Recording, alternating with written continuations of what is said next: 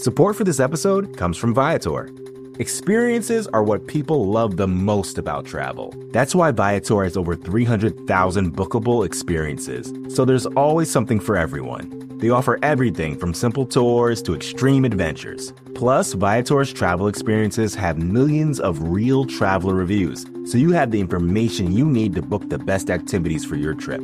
Download the Viator app now and use code Viator10 for 10% off your first booking in the app. One app, over 300,000 travel experiences you'll remember.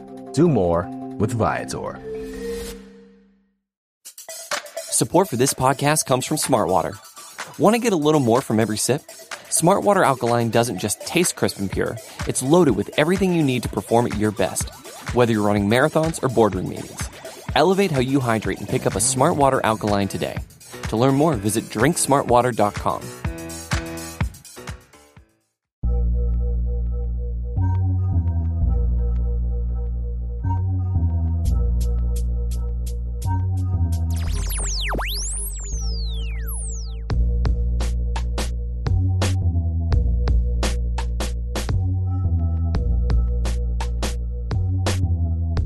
Hello, everybody. It is episode 3 of Eurobash, the second last episode of Eurobash on MMAfighting.com. As we revealed today, earlier on Monday, our contracts come to an end with MMA Fighting at the end of May. And yes, we are looking forward to what's going to happen next with this wonderful platform. We found out earlier this month it's been a bit of a rigmarole getting the episodes done throughout May, but I'm glad that we could still deliver every Tuesday as usual. Yeah, maybe we'll talk about that a bit towards the end of the show, because as you know, MMA is back. There has been plenty of fight cards. We had a midweek card on Wednesday. We also had a Saturday card, both from Jacksonville. So a lot to unpack from those situations. We're still kind of getting over the aftershock of UFC 249's title shot as well. But before all that, let's welcome in the beautiful prince of Eurobash, the Southside Serenader, Niall McGrath. How are you, sir? What's up, man? Yeah, I'm good. I'm not too bad. I'm a little bit, I'm not going to lie to you, I was just sort of getting back into the sleeping patterns of the last 10 years. Going to bed at normal times, 11 o'clock, and then this week has just fucking kicked that right out of the water. I'm just knackered, man. I'm really tired. I've just had my second cup of coffee in a row there, and I have another one here. So we might have a little bit of a Manchester-esque incident from the Bisping Henderson fight card when I overdosed on caffeine. But yeah, man, it's my God. Do you remember that one? Christ, memories. I actually thought you were going to die that day. I can remember the guy saying, I was saying to Sean Betts and Steve, I thought it California was as well. Steve, I was like, man, Niles was over there shaking. Like, I remember, I wasn't working with MMA Fighting at the time then, but Casey and Esther were in that event. They were like, hey, is Niall okay? He's like vibrating in the corner with 10 empty cups of coffee around. Running around, shooting, yeah, doing video, editing. It was obviously a late kickoff to suit US time for pay-per-view, so it was a tough one. But I'm struggling this week, man. It's just, I've watched every card live. I thought there on Saturday I wasn't going to make it, but I did in the end. And yeah, it's just sort of tough after a few months and no real late nights watching MMA. But listen, I'll survive. Well used to it. You look so healthy. I'm looking at this fucker now on this. I'm out there putting on about 2 stone from trying to eat myself awake, and this lad looks like a French poet. Little scarf on him and everything, for fuck's sake. Yeah, it's my new. What's the story there, Noel? Why are you getting so sexy? People need visuals, man. we gotta start sprucing it up, eh? All right. Are you getting ready to launch your OnlyFans site as soon as this contract's up? Is that what's going on? Who knows? All will be revealed, I'm sure. But yeah, sure. Maybe I might go down OnlyFans. Only way you make a few quid these days, with the sounds of it. So fuck it, why not? Get your banger out for a $5 a pop. I'll pay happily. Oh Christ in the bike. Yeah, listen, sure, we'll see what happens. OnlyFans. Hit me up if you want it, guys. All right, let's do the brief headlines. Khabib Nurmagomedov is ready to fight in September. Conor McGregor, after launching a Twitter tirade on UFC lightweights last week, claims he's excited for a lightweight title fight in July. And also revealed over the week, George St. Pierre and Kevin Randleman will be inducted into the Hall of Fame. They are the class of 2020. That's pretty much all we have. One of those Three weeks. things I wrote down this week.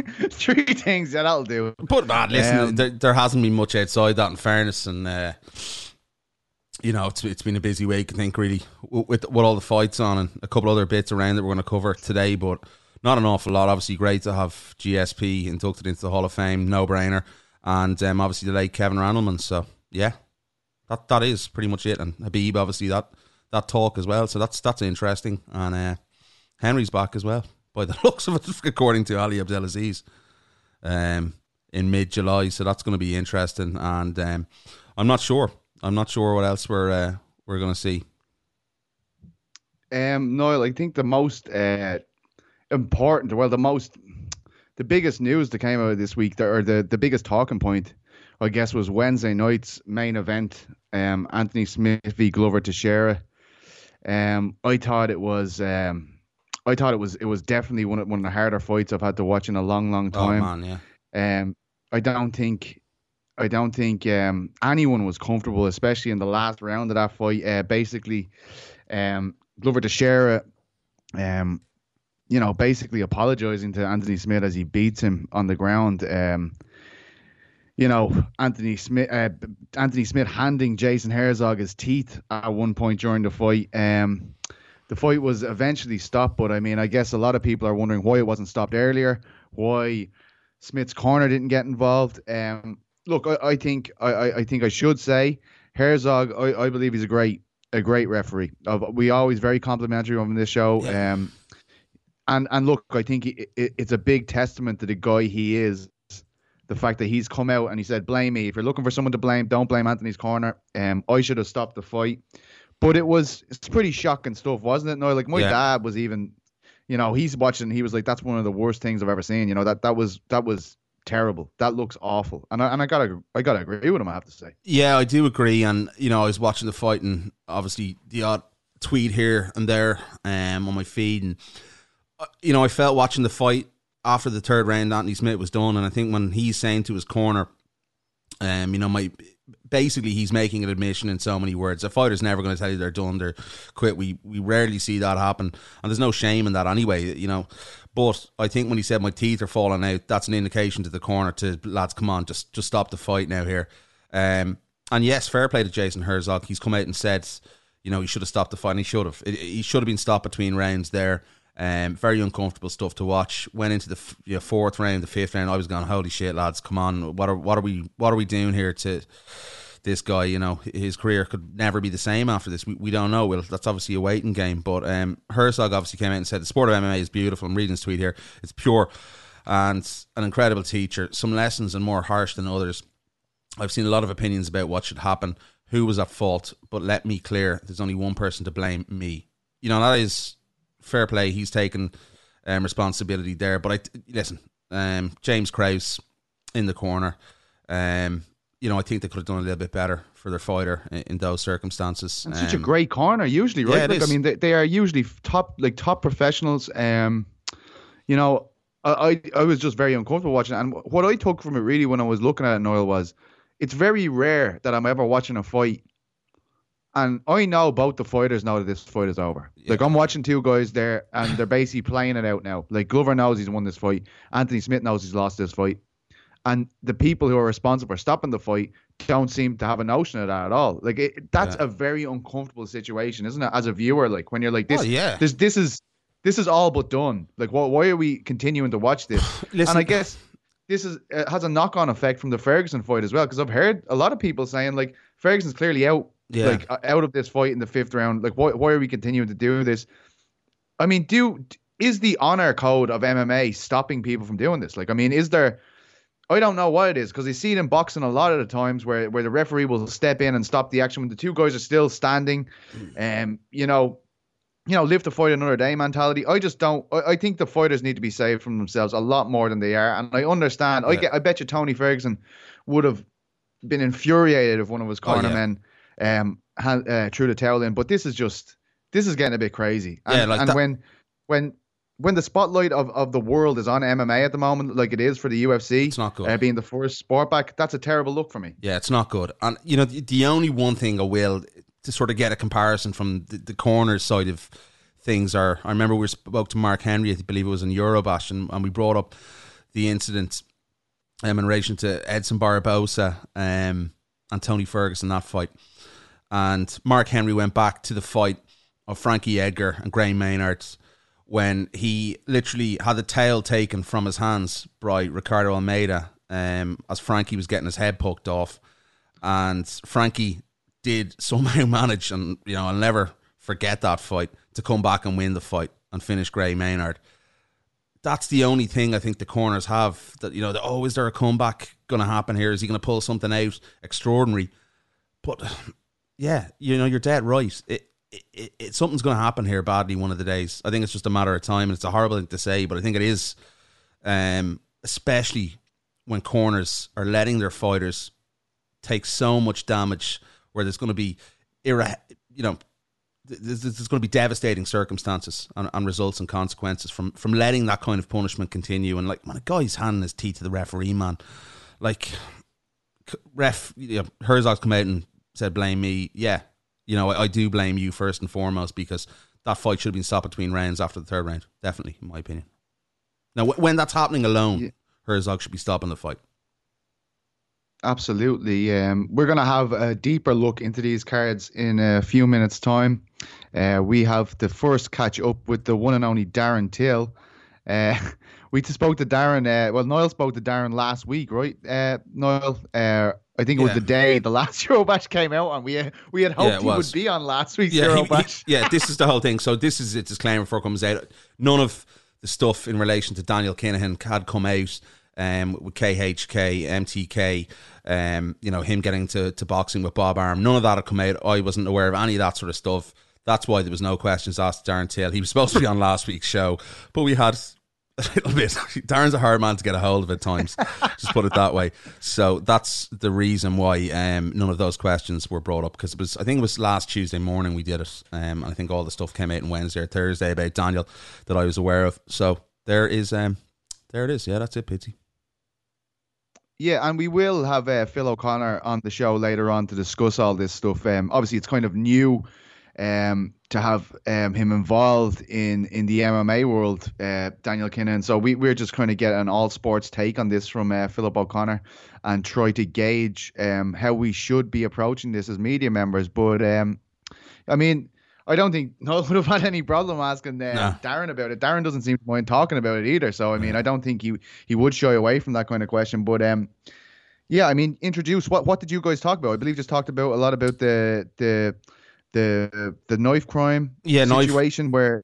Yeah, there was a lot, obviously, to get through with Darren. Like him, and you know, he's been after every bloody media member on Twitter as well. We had a bit of a laugh about that at the end. But the more serious sort of takes were, obviously, I asked him about, you know, the contract, what he thought of it, the fighters having to sign it, you know, whether Dublin's still going to go ahead with him and Robert Whittaker, all that sort of stuff. And obviously, it's not. Yeah, it's more than like not Fight Island when he wants to get back in there. Obviously, you know, a lot of the European fighters at the moment aren't getting fights. So that's, you know, it's a pretty bloody serious thing for their career. And also the knife crime and the initiative that himself and Leon and Jimmy Mana have taken up. So yeah, go listen to it. We'll be back, I'm sure, to talk a lot more shite. look back at some of the fights the weekend. And obviously, Phil O'Connor is going to join us on the show a bit later on as well. Always a pleasure. He's back on with us, Liverpool's favourite son, Mr. Darren Till. Darren, first of all, I have to ask you, how's the family? How's everyone? Are you guys amongst all this madness? Yeah, they're perfect, mate.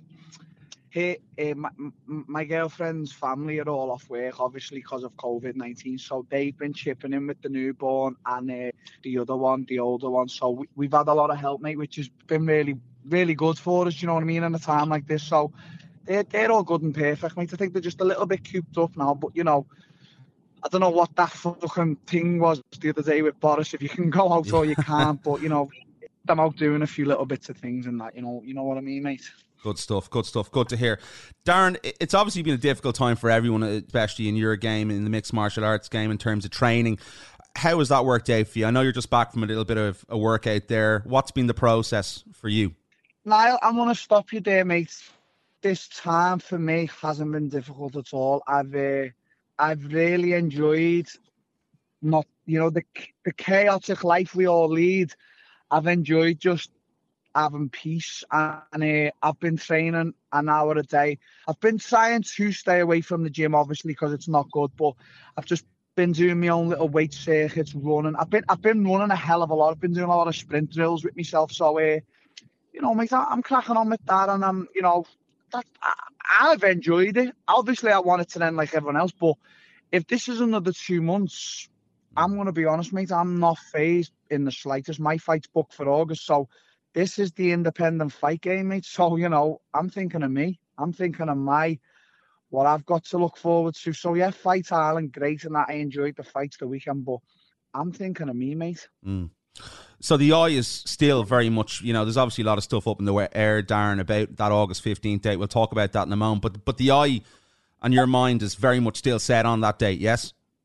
Yeah, well, that's the date I've been told. I'm not going to annoy Dana with messages while he's got all this other stuff on his plate, you know what I mean? So for me, mate, I've been told the date. Robert Whittaker has been told the date. He talked about a catch weight because obviously we won't be training as usual.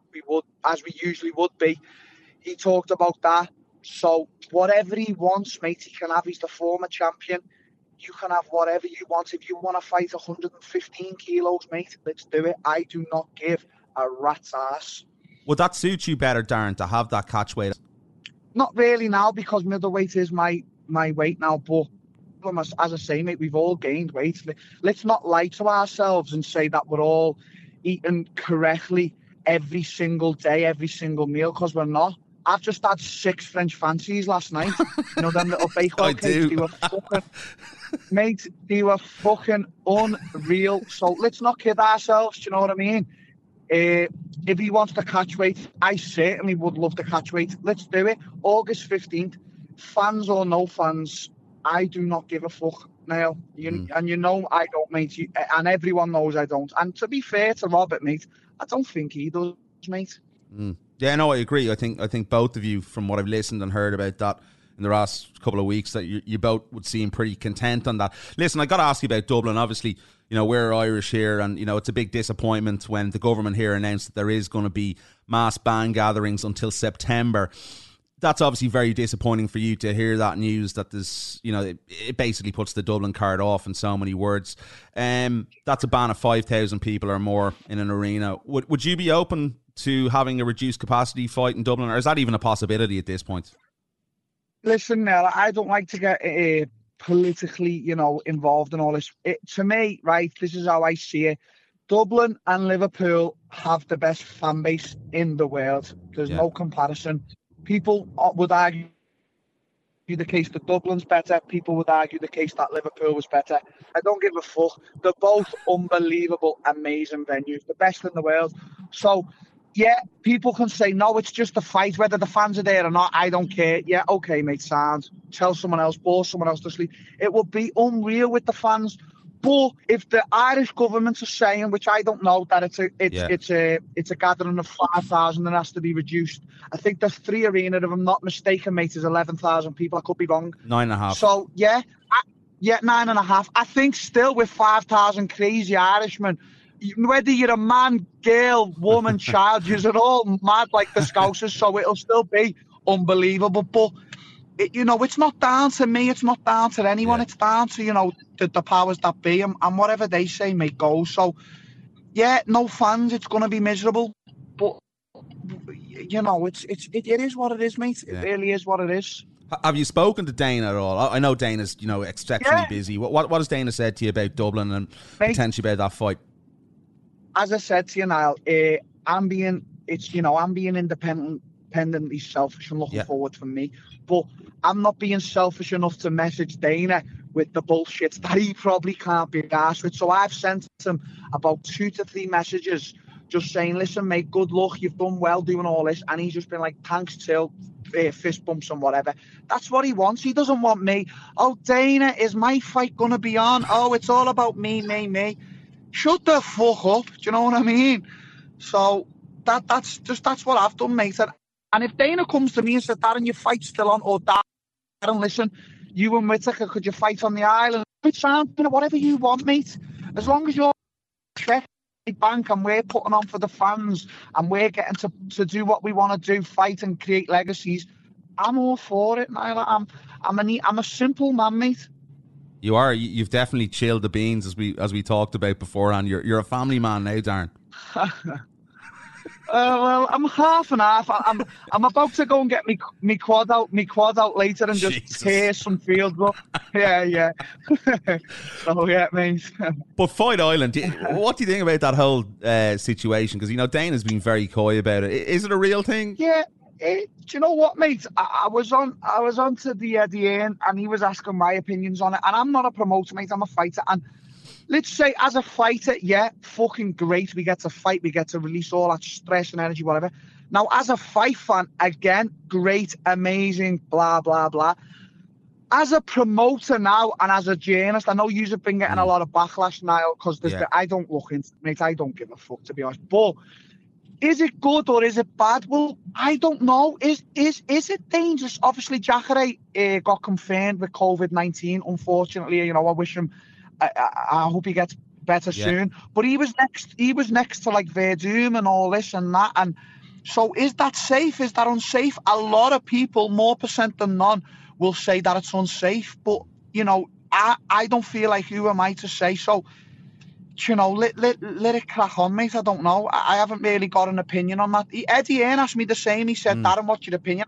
I said to him, Eddie, I really don't have an opinion on it because I don't know where I lie with it, you know what I mean? And I know you have been very vocal about it.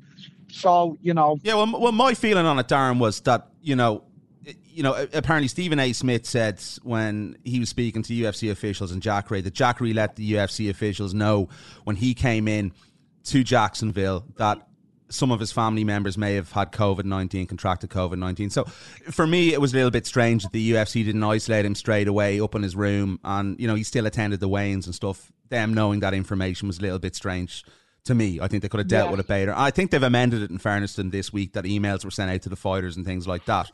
But I don't know if you can comment on this. What did you make of the reports that there was a clause in the fighters' contracts about not being able to talk about this kind of thing? Again, Niall, out of respect, I'll always speak out and I'll always speak openly, mate, 100%. I'll never have no one behind me saying, Darren, say this, say that. Yeah. I'll never have it. I have advice. I have me coach who's basically my advisor. He just fucking carries me through life. He fucking probably can't stand me at this point in my life. But if I had a problem with the clause contract, if I had a problem directly with the company, if I had a problem with Dana, I would take that problem out with Dana and the bosses that be. I would confront that problem between me and them personally. It's not for the public. Now, a lot of fighters have come out and a lot of fighters have said this and that. If I wasn't happy with some, obviously it comes out that and you wasn't happy with your contract and that gets to the news, and yet you do have to address it. But I don't know the ins and outs of this clause contract. It seemed that it was more towards the company than it was the fighters. Okay, sound. But I haven't fought, mate. I haven't felt what it, I don't really know. I haven't even read it properly. I had a little glance through it the other day. But out of respect, mate, that'd probably be a conversation for me and Dana. And I've always said this, and I'd always 100%. Like to keep my mentality that way, you know what I mean? 100%. Yeah, I just had to ask the question, Darren. You know yourself, it's obviously been talked about in the news, and there was obviously journalists on site that were sort of more or less, forced into signing it from. It's the same thing, Niall. It's the same thing as when people fight people, and obviously people say, well, Darren, give us your opinion on what so-and-so did outside of the octagon. For example, what do you think about Conor McGregor doing this outside the octagon? Yeah, My answer's always the same. I couldn't give a fuck because, mate, I do madness outside the octagon. We're not all saints. Exactly. I don't consider myself a bad person. I consider myself a good person who makes a lot of mistakes. And, I'm sort of I do before I think type of people. But, it's one of them, mate. Like, definitely. It's hard. Yeah, I just go off. If you said to me now, well, what do you think of this? I'd say I'd focus on that man's skills inside the octagon. What he does outside, I don't really give a fuck unless he's fucking, doing something serious, like, then yeah, okay, address the situation. That's fucking disgusting. But, if he's having a fight or if he's doing this, throwing bottles, I don't give a fuck, mate. Yeah. Don't bother me with the details. Exactly. Do you know what I mean? It's fair enough. Look after your own issues. Yeah, of course. Darren, I was speaking to Paul Felder last week on our show here, and Paul was under the illusion that a lot of the American fighters in the UFC rankings might benefit from what's going on with the COVID-19. Obviously, visa issues are going to be an issue. Guys are going to have to travel to the States. Getting over there is going to be a big, big issue for European guys. Is there sort of a case, if we don't get fights resolved for some European fighters, like on Fight Island, which Dana has said it's going to be for international fighters, that you guys are maybe going to fall behind and be overlooked for in the rankings because of the way the UFC is set up? It is, obviously, a lot of it's geared towards business in the United States in terms of pay-per-view. Yes, of course, but okay, we've got Dublin. I'm sure we can go back to Liverpool. I'm sure we can fight. I'm sure I can sell I'm sure I can do 3 main events. Before this is all over. Obviously, fans or no fans in Europe somewhere. So, and the company knows that every fight I have now, they never come to me, Darren, do you want, mate, I've just co-main evented one of the biggest ever UFC shows at MSG. I'm a main event, co-main event fighter now. So for me, I don't see it as a problem. But then, yeah, the lower ends, let's say, a lot of fighters, even one of my teammates, Grundy, they all just got looked over because of London. They got paid perfect, but are they going to be getting thought about now, in this? Probably not, which is, so they just have to fight and be vocal. I've said to Grundy many times, mate, you need to call this out or that out. Yeah. And he says to, Darren, I'm not there yet. And I do understand him, but you have to be vocal, mate. You really do. Like, you've got to be vocal. Yeah, 100%. I agree. It is the fight game at the end of the day, and I think when people are interested, as you well know, that they tend to sort of gravitate and tune in more. Listen, yourself, Jimmy Mano, and Leon Edwards came together last week, and you're putting something together about knife crime in the UK, and those areas have been obviously predominant. We were speaking to Leon on the show a couple of weeks ago. The kid stabbed in Birmingham was his best friend's brother, I believe. What's going on here? Have you've reached out to politicians as well? Can you give us an update on what's going on with this organisation you guys are forming? Yeah, again now, Jimmy reached out to me. He said, Darren, listen, me, you, Leon, we've all been involved in some sort of knife crime, blah, blah. We've had these mad upbringings. And yes, we have. He said, would you mind coming together? I said, not a fucking problem. So he made a group for me, him and Leon, and we've just been bouncing ideas. Now, to be totally honest with you, Jimmy and Leon know a little bit more about it than me. I think they're more in it than me. But, the powers that be, we're all very powerful on social media. We've got a powerful following. So why don't we come together to use that and stop these listen, knife crime's always going to exist, Niall. It always is. Like, gun crime's always going to exist. That's just a thing. Like, it's always going to exist. But these mindless crimes with these kids who they don't know what they get themselves into, whether it, for example, it could be a beef with another gang or whatever, and they're like, okay, we'll sort that. Instead of going fist fighting, whatever, they're taking knives and they're not intentionally going out to kill someone, or sometimes they are, and they're getting themselves in a world of bother where they're taking a man's life, a woman's life. They're taking their own life away as well now, because they're getting life in prison for that. And it should be. It's you take another man's life, especially with a vicious crime like knife crime, you should be getting life in prison. You get caught with a knife, as Jimmy and Leon were speaking, you should be getting 10 years. No, we don't even want to speak about a judge. 10 years. Go and think about why you were carrying that knife. That's what we're trying to do. So Jimmy reached out to a powerful figure in London, and I know Leon's been speaking to some powerful figures. I messaged the mayor of Liverpool, Joe Anderson. I haven't got a reply as yet, but we're just dwindling at the moment, mate. We're throwing ideas at each other, and hopefully we will come together with something. But as I said, mate, they're more in it than me, but I'm there, and they say, Dan, can you do this? Can we do this? Yes, sound, whatever, not a problem. This goes further than fighting, you know what I mean? Of course. It's a great thing you guys are doing. I admire you, what you're doing, using your platforms and your presence to promote that. It's absolutely fantastic. And obviously it's something that's close to you. You obviously got stabbed, I think it was 2012, and it sort of changed the trajectory of your life, going to Brazil and things like that. So fair play to you guys. Yeah, anyway. I got stabbed when I was a kid as well. I was fucking in gangs, and it's this and that, and it's mate, it is a real problem, and especially in COVID-19 now, we can really, really address this problem. Definitely. Fair play to you guys. Anyway, I hope it keeps going, and obviously you're going to keep us updated. Thanks, mate. On what's going on there. Listen, you've been slating everyone again on Twitter. It's been very amusing. We talked about it a little bit before we got on air. There was words again exchanged with Colby Covington last night. He was giving you a bit of grief here on the show when we had him on, I think, about a month ago. He was calling you Darren the Doughboy Till and things like that. What's going on with you and Colby at the moment? He said he liked me in MSG, the lion twat. Now, mate, listen, this is how it is with Colby. Yeah, I'm gonna because. This is where it is. Like, I'm not dumb, mate. Yeah, I'm a simple man, but I'm not dumb.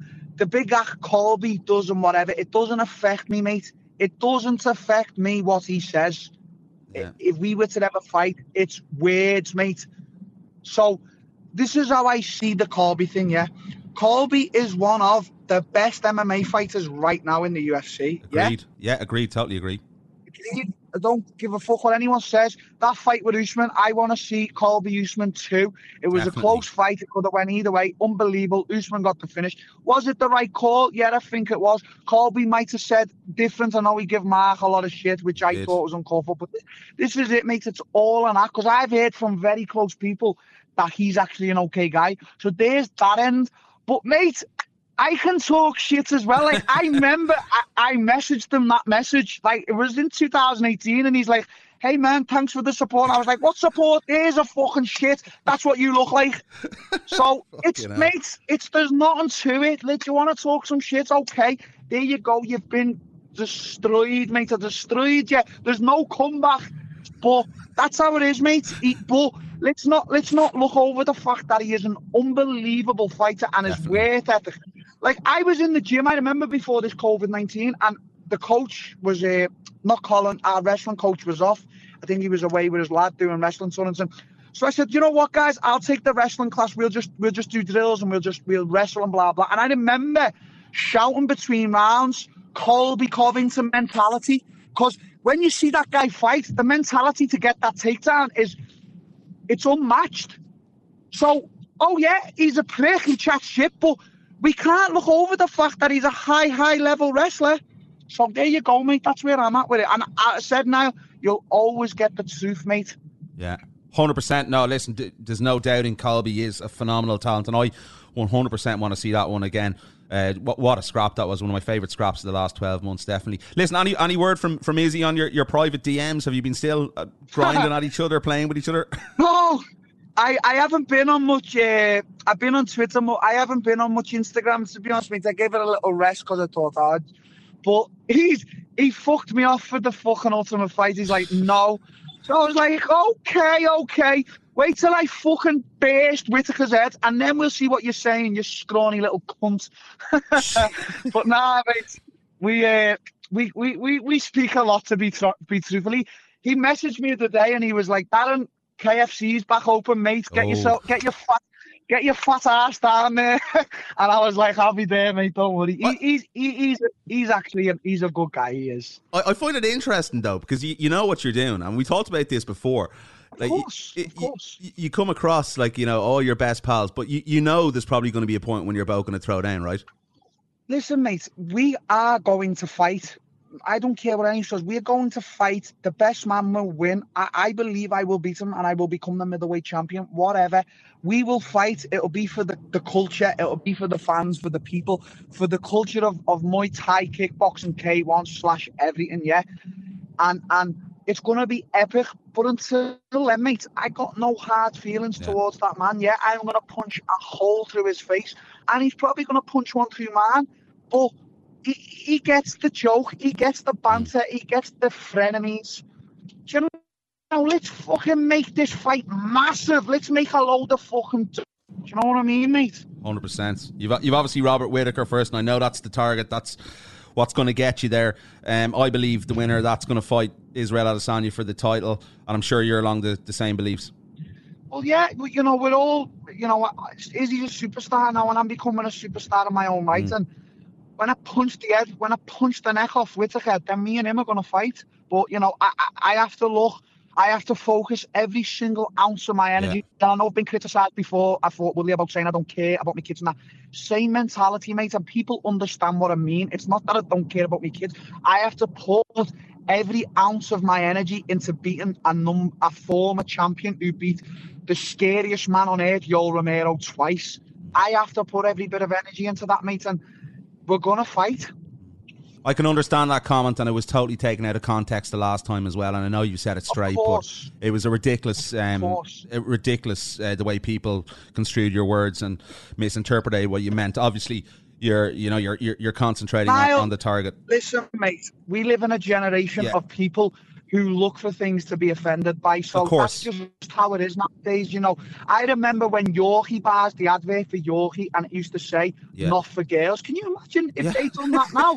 It'd be an uproar. It's very true. There's a lot of films as well that, 10 years ago, they wouldn't be made these days. And listen, I got to ask you one more. You've been targeting the MMA media. Who's next on your hit list? You, if you don't play your fucking card. No, do you know what, mate? Right, listen, everyone's bored. Even fucking Ariel Helwani's bored. Let's just keep it interesting and whatnot. But I don't know. I've been targeting Ariel, and I targeted Brett a bit, but he didn't fight. He didn't bite back. And I've been looking at Jon Anik. He's been saying a few things, and mate, if he wants to go, we might have Kenny Florian, but Kenny Florian's the size of my leg. I'll boot him up and down his fucking podcast studio. So we'll see. We'll see what's happening, mate. We'll see. The Americans don't get our banter. They don't, but they're slowly warming to it, and they're slowly warming to me. They're just like, listen, let's just not take Phil serious. He's fucking just having a laugh. So that's good. It's for the culture, Niall. It's for the culture of MMA, mate. Darren, and it's good. Listen, mate, know it's good, right? You know it's good when you've got the likes of a powerhouse like Eddie Hearn wanting me on his show. So we must be doing something right. 100%. Listen, Darren, it's always a pleasure to speak to you. You've been great, I think, over this time, as you said there, having a laugh and a joke, keeping people's spirits up. Very, very much looking forward to that fight against Robert Whittaker, wherever it may be. Thank you, pal. And listen, best wishes to you and your family, and hope you stay safe, man. Appreciate it as always. Thank you very much, my man. See you later. Thanks for the chat. Thank you so much to the lovely Darren Till. Nice one, Daz. Great to speak to him as always. He said he's going to be after me, maybe, on his Twitter rants about MMA media. So I'm holding my breath. He threatened Jon Anik as well next, so should be interesting. I'm out with the crosshairs with Dazzler. I think I'm one of the first guys to interview him before his UFC debut, but I don't get the treatment. I think he must know about my world-renowned ground game. That's the only reason I can think of. Clearly scared. In great form. Don't be scared, homie. He's in great form these days. Those two kids have definitely chilled him out a little bit. But no, it's interesting to brilliant on social media. The social media game, he's unbelievable. He's got better. It's fantastic. He's got better. This whole quarantine has been amazing. This side out of him. It's hilarious. He's been great. He's been a great entertainment to everyone. I said that to him at the end of the interview. You've been wild. It's been fun. So listen, I'm sure we'll speak to him again in the future. Anyway. At some point. Don't make us pin down a date for that. That could be any time. It's normally you need to give yourself a week with Darren and then a day or two on top. So you go. When do we want Darren on the show? Okay, 2 weeks time. Okay, so we better start now, and then just pretend. Just try to lure him out the other way. I think he gets serious satisfaction out of going like, oh yeah, I'll do that. And you're like, all right, cool, Darren, just tell us what time, and then nothing. He was like, come on, dude. He said he was interesting. He said he'd snap Kenny Florian as well. He goes, he's too fucking small. I'd snap him and all this. So he's going after people on Twitter. Kenny Florian get in the mix there. How the fuck does that happen? He's been talking about going after media members, and he said Jon Anik and Kenny Florian might be next, so, or me even. So yeah, I don't want none of that, Darren. I'm all right. Don't need heat, but I might stir the pot with Kenny Florian and Jon Anik tomorrow and see what the crack is. Get him to make a bet with Jon Anik about over some tattoo that Anik will lose, and you have to get another one. That'll be funny. Imagine that. Scouser tattoo on him. Let's have a look at this Wednesday card, and we'll look at the Saturday card immediately after that. But first of all, the Wednesday card, we spoke about Anthony Smith there. Little low key run Glover Teixeira's put together here. Four wins in a row. I mean, that kind of puts you immediately into that title picture as far as I'm concerned. You don't see a lot of streaks like that at light heavyweight anymore. Yeah, no, definitely. And I think we spoke about these two lads, you know, where they are in the division. There's obviously a couple of lads ahead of them still, I believe. You know, the Reyes rematch. We don't know if John Jones is talking about fighting bloody Francis Ngannou now. So, again, it's just hard to gauge, really, where these guys are, because it's mainly going to be down to what John Jones wants to do. And, you know, he's all over the place at the moment. He's talking to Israel Adesanya. He's talking about Stipe. He's talking about Franny Ngannou. Yeah, listen, fair play to Glover, but realistically, could you see him beating John Jones again? You know, it's just a tough division to work out at the moment. I don't know what the appetite is like for it either, to be honest with you, man. Big Ben Rothwell made it 2 in a row against Oven St. Preux in the co-main event. But what about Drew Dober? Amazing. I mean, I predicted that he beat Alexander Hernandez, but it's weird with Hernandez. He had such a lightning start to his career with the UFC, and it's just kind of fizzled. It's just, he's not been able to keep that consistency at all. It's like win-loss. But I had a feeling Drew Dober was going to catch him. Yeah. Dober has really emerged as a force at 155, isn't he?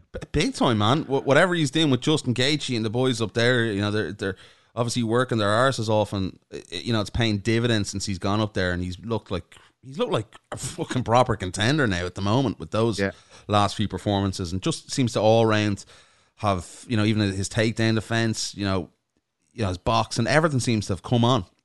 And he's definitely a threat. Like, I remember watching Drew years ago, the fight against Nick Hine, when, you know, I think he married Nick Hine's sister at one point. I don't know if they're still together.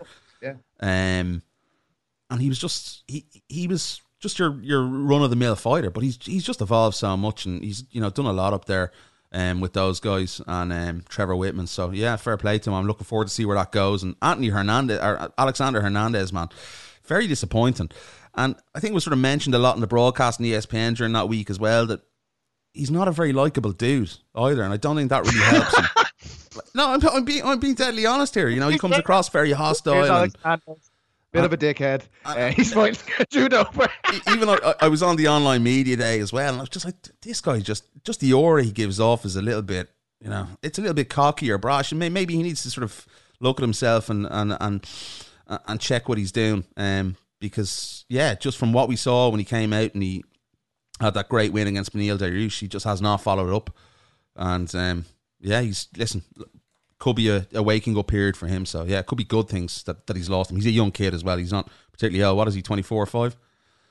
Along that, even younger maybe. So, yeah, listen, he's still going to be a guy to be reckoned with, I think, in the future. But he's obviously a bit stew. He's 27, actually. I don't think he was that old. Nearly the same age as you, know. Yeah, so catching up, man, catching up. You owe Andrei Arlovsky an apology. Go ahead. No, I don't. You know, he won the fight, man. You know, yeah, he looked stunning. Philip Lenz, a Brazilian contender, come in. Everyone expects him to dance all over the great Arlovsky, the European god. Former UFC champion, of course, a legend of the European scene. But no, not today. Belarus has different ideas for you, my friend. I thought Arlovsky looked as good as he has in a very, very long time. What did you think, Noel McGrath? Yeah, he did, but, like, you know, where is this all going, Petey? He's not getting a title shot. Like, there's not a hope in hell. I'll run around Dublin naked if he gets a title shot. It's just not happening. Like, where you know, what is the purpose of this career at this point? You know, I'm not, like, there was a point where he lost 5 in the bounce in the UFC. You know, he's lost 4 of his last 6 as well. So it was a decent performance. That's pretty much it against playing possum, man. That's all he was doing. Philip Lenz, who hasn't, you know, exactly the most amazing record in the world either. So yeah, it is what it is, really, at this point. International prospect, yeah. Okay. Thiago Moises' heel hook over Michael Johnson ends the night. Sahari Eubanks wins a unanimous decision over Sarah Moras. Omar Morales and Gabriel Benitez was a fucking savage fight. Yeah, wasn't it was a cracker. That was a knock. It was a wild scrap. Really enjoyed that one. What about Ireland? Brian Kelleher. Flying Brian. Getting it done again, man. Unreal. Boom is on some run, man, and he's really, really getting people to care about him. I felt like he picked up a lot of traction, especially for a guy who's fighting, second fight of the night there on a Wednesday night card. I felt like it was a huge night for him again. Put together, he's having a great 2020 so far. I feel people are warming to him. I like the fact that both of these bantamweights are competing at featherweight. Really, really nice for me. I think I really like the O'Malley fight. Do you like? I really, really, really want to see Kelleher fight O'Malley. I don't see why O'Malley is dragging his feet with that. I'll tell you why, man. Kelleher gets it. He gets the media. He gets the sell, and he gets where he wants to be. And he's really laying down a plan here, and he's executing the plan to perfection at the moment. He's thought about this. He as we had him on the show last week, what did he say? Contender Series killer. Then go on to fight O'Malley's is the next sort of path to call. He gets how to sell himself. And loads of people look at the traction he got online after that fight the other night.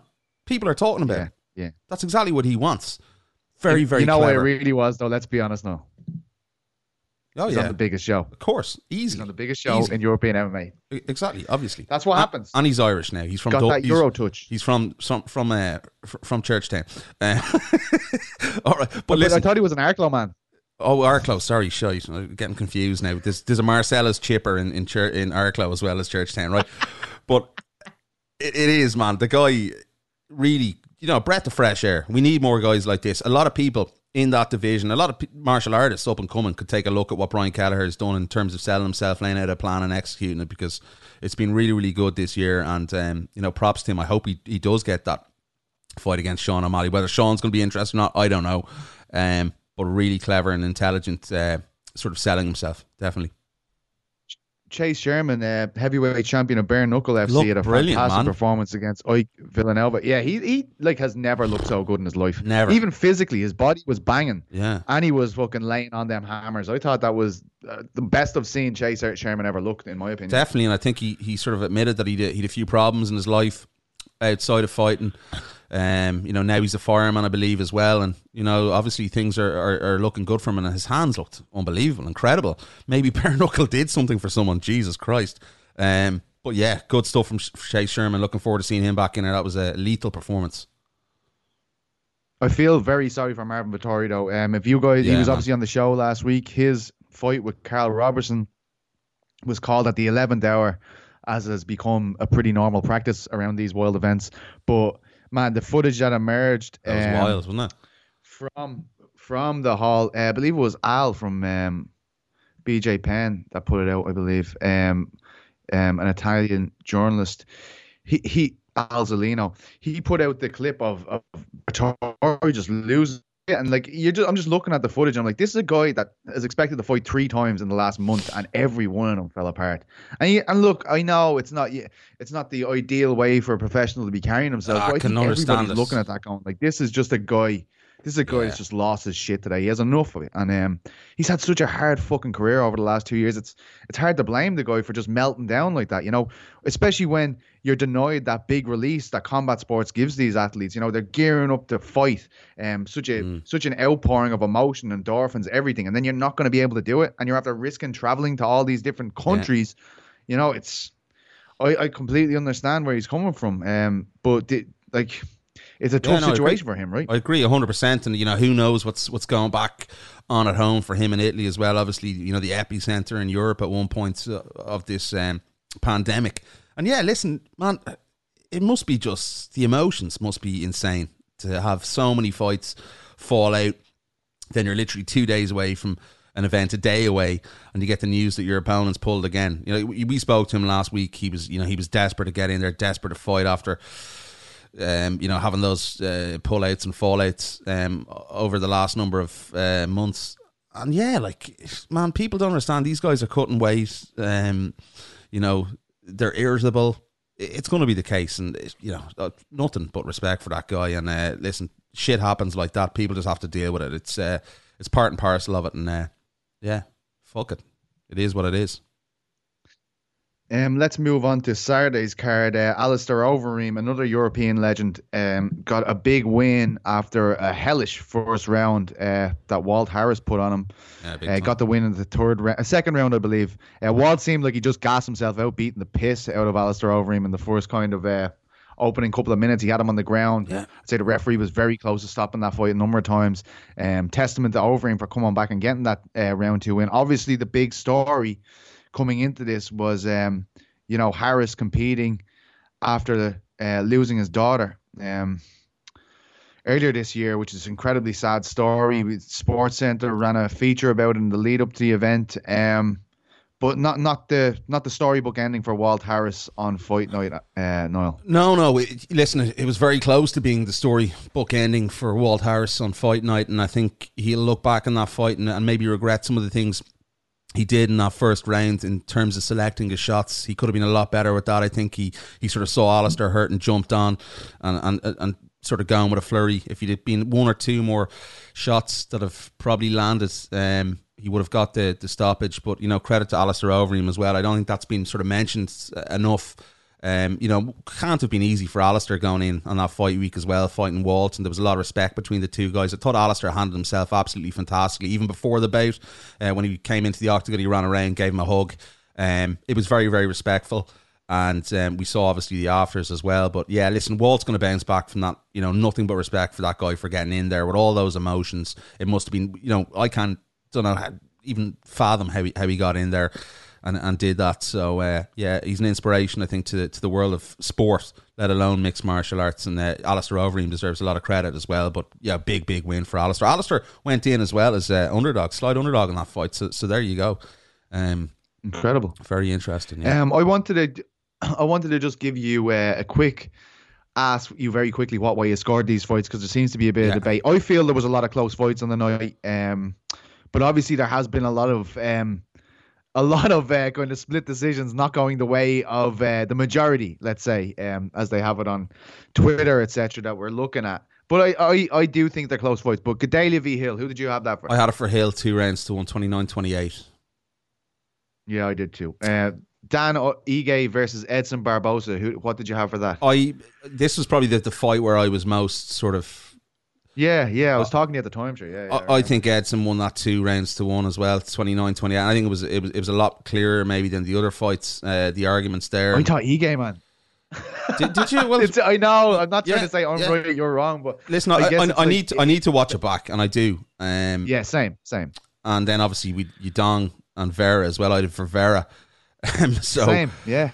So I'd, all 3 fights there, the losers winning. So maybe it says something about me the way I'm looking at fights, but I think they're close fights. I think it's one of these things where sometimes I feel like most people do understand that, and I'm fucking.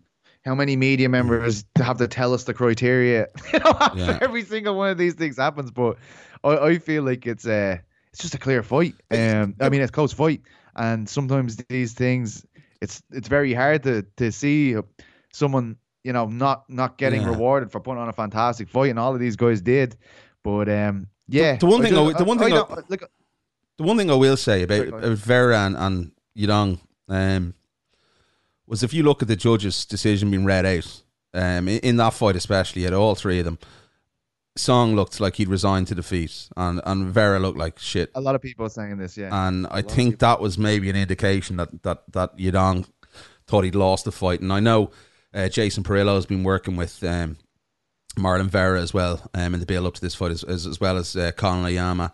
And Jason was pretty pissed off with that decision. So listen, again, I'd have to watch it back. I haven't had a chance because I'm fucking knackered from this last week, is staying up at 6-7 a.m. in the morning. But yeah, I think that was maybe the indication for me that out of all the 3 fights there, that Marlon Vera probably should have got that. Yes, Matt Brown's return to action did not go well. Lost by a big left hook to Miguel Baeza in the second round. He looked good, man. He did. Therefore, he topped the prelims, I believe. Kevin Holland, beautiful knee, finishes off Anthony Hernandez in their middleweight bout.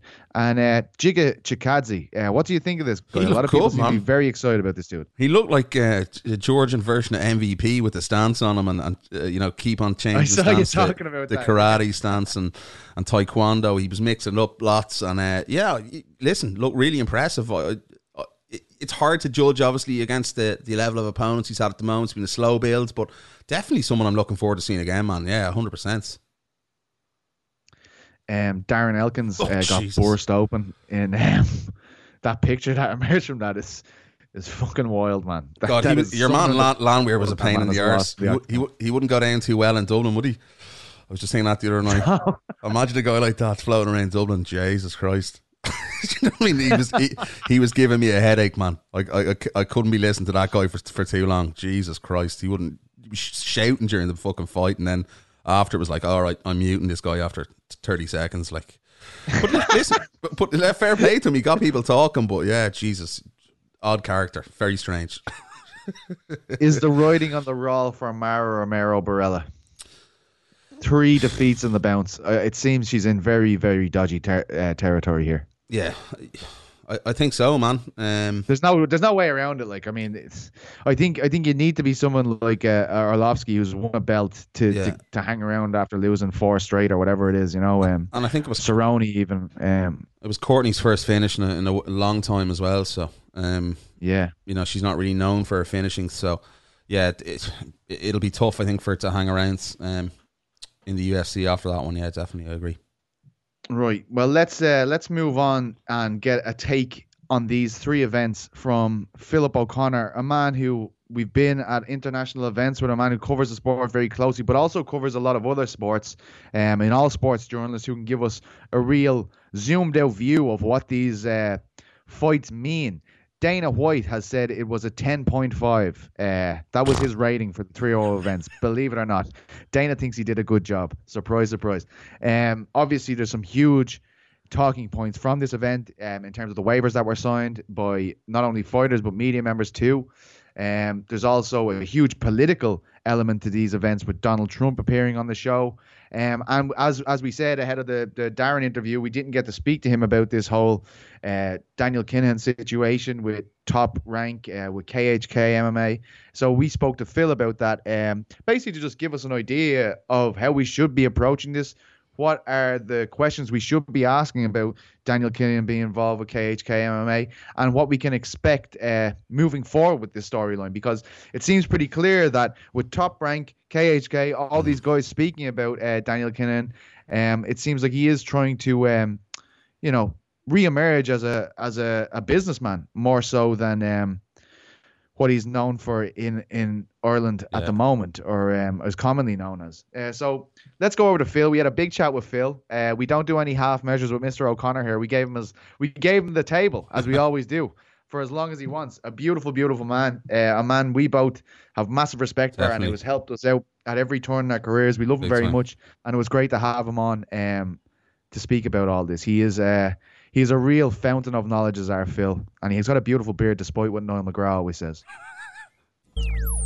And we have drafted him back in, my good friend and one of the great journalists, Philip O'Connor from Reuters and Our Man in Stockholm podcast. Philip, how are you, my love? It's been a long time. I don't believe we've had you on since the Las Vegas special, my friend. Yeah, it seems like an eternity ago now, but it was only, 4 or 5 months ago we were walking down the Las Vegas Strip and we were talking about Conor and Khabib, and just around that time, I'd say it was around about the time the coronavirus was actually breaking out in Wuhan, China, and has turned everything on its head. But no, it's absolutely brilliant. It's great to be back on what is essentially the only podcast in MMA that matters at this point in time. We have, of course, the UFC is back. There are various other promotions who are talking about getting back to work. They're lumbering from, tragedy to triumph to disaster to, I don't know what you'd call it at the moment, as always in MMA. So things are gradually getting back to normal. And here in Stockholm, we never had the lockdown that you had in Dublin, Peter, or in the rest of Europe and around the world. So I've been pretty free to move around. Hasn't been a whole lot of jiu-jitsu, unfortunately. But we are slowly getting back to normal, is how I describe it. That's all great to hear, my friend. And I guess that you spoke about the UFC there, and you have covered some of the biggest sporting events globally for Reuters. And I'm just wondering, I guess my first question is, what is the perception of the UFC now? Has this been a way to put a spotlight on the sport, given that they've, Dana White's made such a big thing of being the first sport back? I know a lot of sports have come back since, including Bundesliga, golf. But what is the international perception of MMA at the moment, the UFC? Has this helped them, or has it been a hindrance to the growth of the brand, do you feel? I think it's been very much a missed opportunity, Peter. And I'd like to say, just to start off with, I'm not speaking on behalf of Reuters or the Irish Times or the BBC or anybody that I usually work from. These are sort of my personal opinions about that, right? But I did cover the recent cards for the Reuters news agency, and it kind of brought home to me how difficult it is to work with the UFC and to work with MMA in general, right? So if we go back to UFC 249, Tony against Justin Gaethje, this was the card. This was where sport was coming back. We were getting back to normal. And personally, I just felt that the whole thing was it was disastrously bad because everything went wrong from the very beginning. Here we had a situation where sport was coming back. This is what we wanted. We wanted live action. We'd had a great time talking about old matches and old fights and, who are the top 10 of all time. But no, here we had two fantastic lightweights and two great bantamweights going in there for title fights. But that's not the whole story. The whole story at the moment is COVID-19. It is the coronavirus. It's the pandemic that's going on around the world. It's the disaster that has been the American and the Irish response and the different things that have been happening around the world. So we weren't just telling a sporting story. We were telling a story about politics and about public health and all these other things. And the UFC did not really understand that part of it. So before the card took place, and I'm sure every journalist that's listening to this who works in MMA did exactly the same thing as I did, we all reached out to the UFC and we asked for the health and safety protocols in advance. We were all ignored, okay? Nobody got them directly from the UFC that I know of, and nobody was able to write about that before the event. Now, that basically kills the whole preview, right? In terms of the international mass media, not MMA fighting or not your competitors there at MMA fighting, but the international mass media, the story was not Tony against Justin. It was not the return of Dominic Cruz. It was not Greg Hardy. It was, here's a sport in the time of COVID-19. But nobody could tell that story because we didn't know what the UFC were going to do. Then you get into the whole thing of, on the night of the fights, this event participation agreement came out in which clause number 7 prevented anybody who took part in it, not just the fighters, from speaking ill of the COVID-19 preparations or the health and safety precautions. And not only that the fighters themselves could lose their purses, their bonuses, their endorsement money, all that kind of thing. And then when this was brought to the attention of the UFC, first of all, they denied it. Then they said, yes, it's there, but it's a standard non-disparagement clause, and basically said that it didn't exist. Now, I'm not the only one. There's an awful lot of people who have since got hold of that document. I got it before the fight card actually started. And everybody approached the UFC and we got the same thing. And essentially what it did, Peter, was, and this is a missed opportunity, as I say, we could have put this sport in all its glory in front of every TV viewer in the world, on every back page in the world. But we couldn't, because once again, the UFC failed to give the mainstream media what they needed.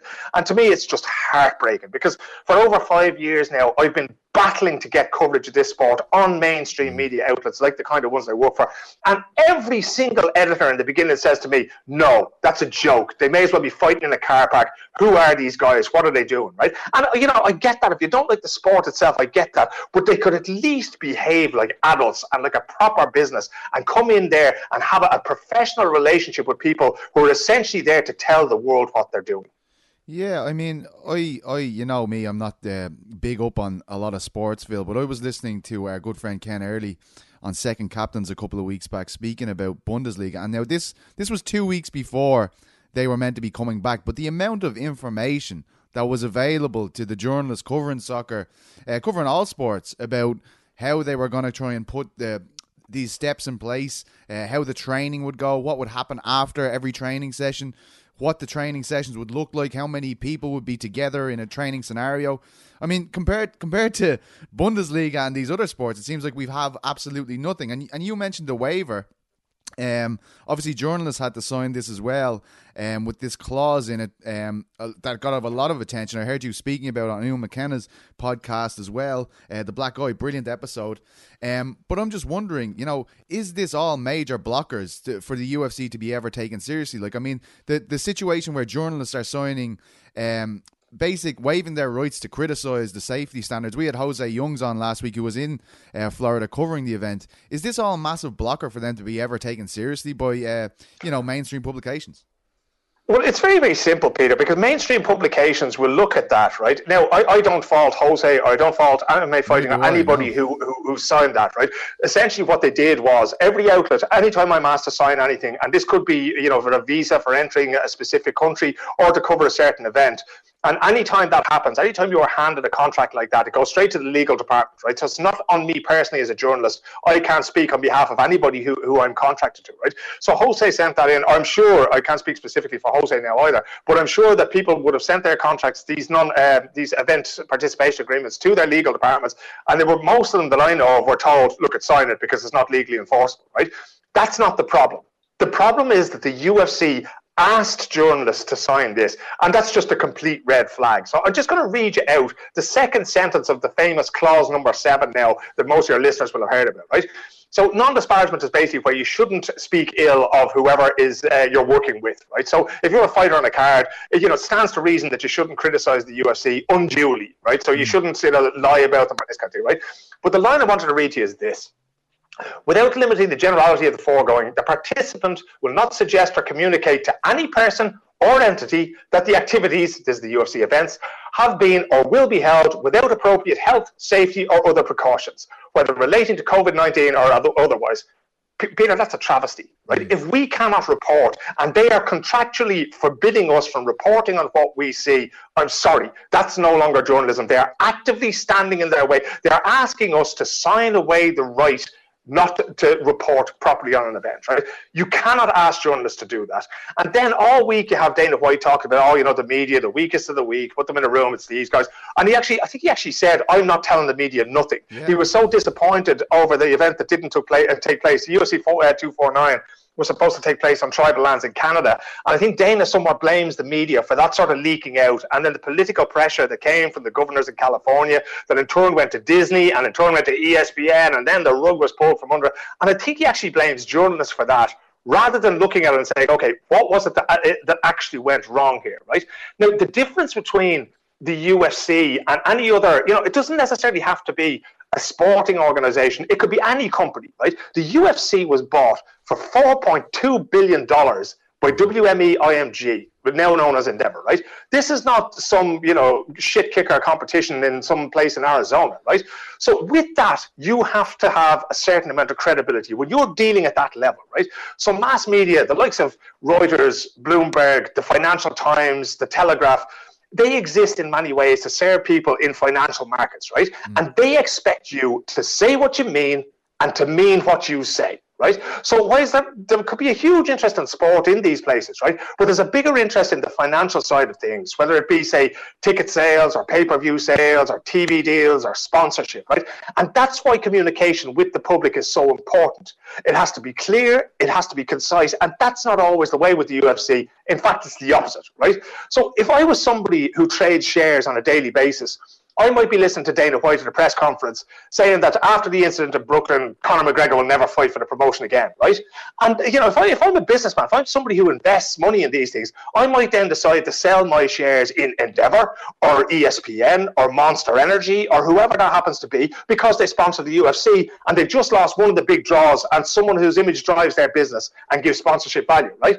But then Dana flip-flops and Conor's booked for another fight. And if I'm an investor, I'm left there wondering, what the fuck is going on here, right? Actually, the motto of the London Stock Exchange is, my word is my bond, right? So what I say, I'm going to do, right? And that's exactly the opposite with what happens with the UFC. Now, if you have somebody like Dana who is considered unreliable by mainstream media, you can't trust what he says. But that means that his statements and his business aren't going to be taken seriously.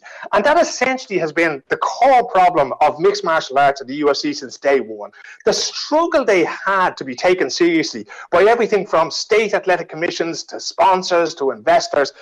These kinds of people like people who can generate attention, but they tend to be conservative and they don't like loose cannons. And this is why it's so difficult. Like, if I have to write one day that Dana White says one thing and the next day he says something totally different, an editor in a mainstream publication is going to say to me, you know what, let's not cover that guy because he doesn't know what he thinks about anything. And that reflects then on the whole sport. And that's why it's so difficult for the sport. And you know yourself, Peter, if you get called up by a radio station, say the BBC Radio 5 called you up, right? The first 2 minutes of conversation is often spent trying to explain things like this to people. Your listeners know what we're talking about. But if you're explaining to, Des driving his van in the Wirral in Liverpool and he never watched the sport before, you have to explain these things, And it should be a given that, people in power say what they mean and they do what they say. Yeah, you're talking about power here. And it's one of these things that I know we spoke about it a bit. I've been picking your brain a lot offline about this whole situation, but did this have a bigger political kind of thrust than we usually see with Trump at the start of the broadcast? Like, I mean, is this these events and the UFC getting back up in action, was this a far bigger gesture, say, than just getting the UFC back up and running? Because it certainly felt that when Trump appears on the broadcast, and just basically the eyes of the world being on the sport because nothing else was happening. Did you feel like it had a big political ramifications, the UFC putting on these events with Trump obviously at the start of the broadcast? Yeah, I think if you zoom out, yeah, you have to see it in that way, Peter. So if you look at soccer in the UK and England, you get talk about Manchester City and their owners and that kind of thing, and it's always called sports washing, right? Newcastle United now, a Saudi conglomerate coming together to buy them, and they talk about sports washing. What we've seen with the 3 events of the UFC in Jacksonville, Florida, is arguably the biggest, most naked case of sports washing that we've seen in North America in I don't know how long, right? So you have a situation where the National Basketball Association, Major League Baseball, the National Football League, the PGA, everybody is called up by Donald Trump onto a conference call, and the UFC is part of that conference call. And Donald Trump says to them, we need sports back again, okay? You're talking about an election year in America. He needs that country to get back to normal. Not just the country, not just sports. He needs business to get back to normal. He needs shops and restaurants to be open and people to be doing the things that they usually do, the things that drive the economy and made it one of the greatest countries in the world. Right? The problem is that we're in the middle of a pandemic which is killing old people like flies, okay? So Donald Trump goes out and asks people like Dana White. Dana White will usually tell you that he's not a political guy, right? Dana White is a very political guy.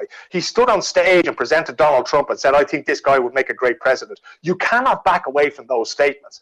And then when you go and you put on 3 events in Jacksonville, Florida, like they did, the message that's being sent to America there is not, oh, great, the UFC is back. It's not, oh, great, sports are back. It's, oh, great, America is back, right? And this influences absolutely everything.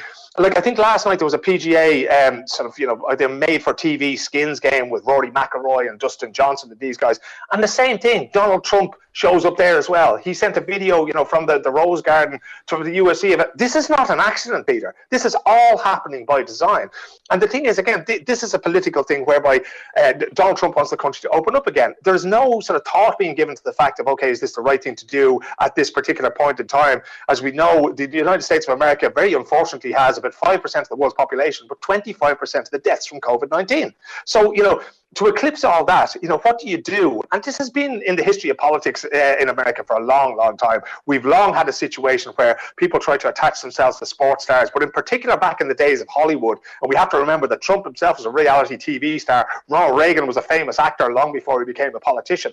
So this is not an outlier. This is kind of very, very simply what happens all the time there. So I think that, wittingly or unwittingly, that UFC fans are being used to sort of generate a narrative whereby it's okay to get businesses back up and running, and we've seen that grow since UFC 249. We've seen that grow. We've seen people out on the streets protesting, demanding their freedom back, the freedom to go to work and do the things they want to do. And whether it likes it or not, the UFC has to own the fact that it has been used in this way.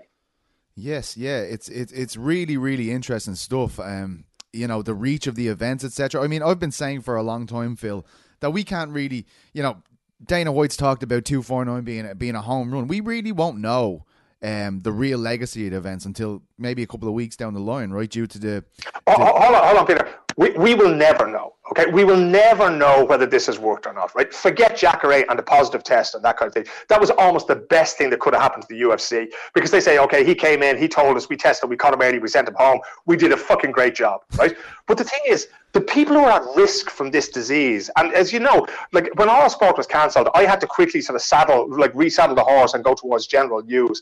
And when I'm talking to you from here in Stockholm, I'm about 10 minutes from where they have the daily press conference every day with the state epidemiologist here. And I've spoken to so many people at the institute where he works about this disease, right? The people who are at risk from this disease are not Jacare Souza. He's a young man in the best physical condition in the prime of his life. It's not Tony Ferguson. It's not Justin Gaethje, right? It's not even Dana White himself, who's still a reasonably healthy man, right?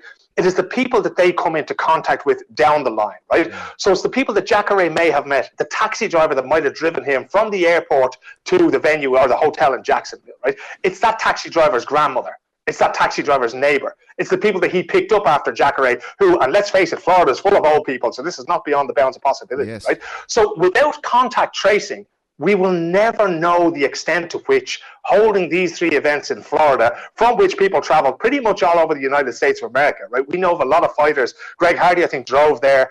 We had certain fighters who drove there from Las Vegas, Nevada. Donald Cerrone would have driven in there as well. I know he packed up his RV. We have no way of knowing if this was a success or not. So you can say, home run all you like, but I never saw that ball go over the wall. And I'm never going to be able to ascertain if this has been right or not. The one thing that we do know is that societies have been locked down around the world, not to cure the virus, because that's impossible, not to eradicate the virus, because that is as yet impossible. But when people don't move around, they don't come into contact with other people. And that is just the beginning of the end of it. The UFC chose to ignore that, to bring all these people together and to have these fights. But we can never know the outcome of it. And that allows them to call it a home run all they like. But I'm sorry, I just don't buy the fact that this was a roaring success just because, nobody died in the octagon gasping for breath. Yeah, that's all great information, Phil, and thanks very much for that. You're giving us a real kind of look at this, zoomed out, I suppose, from just inside the MMA bubble, and I really appreciate it. You mentioned sports washing there moments ago, and I guess one of the big stories of the week in MMA, I guess in European MMA, in international MMA, is that Daniel Kinnan has been announced as a special advisor to KHK MMA, who was out of Bahrain there. They have links to Brave fighting championships. Daniel Kinnan also has been kind of announced as a special advisor to Top Rank and Bob Arum.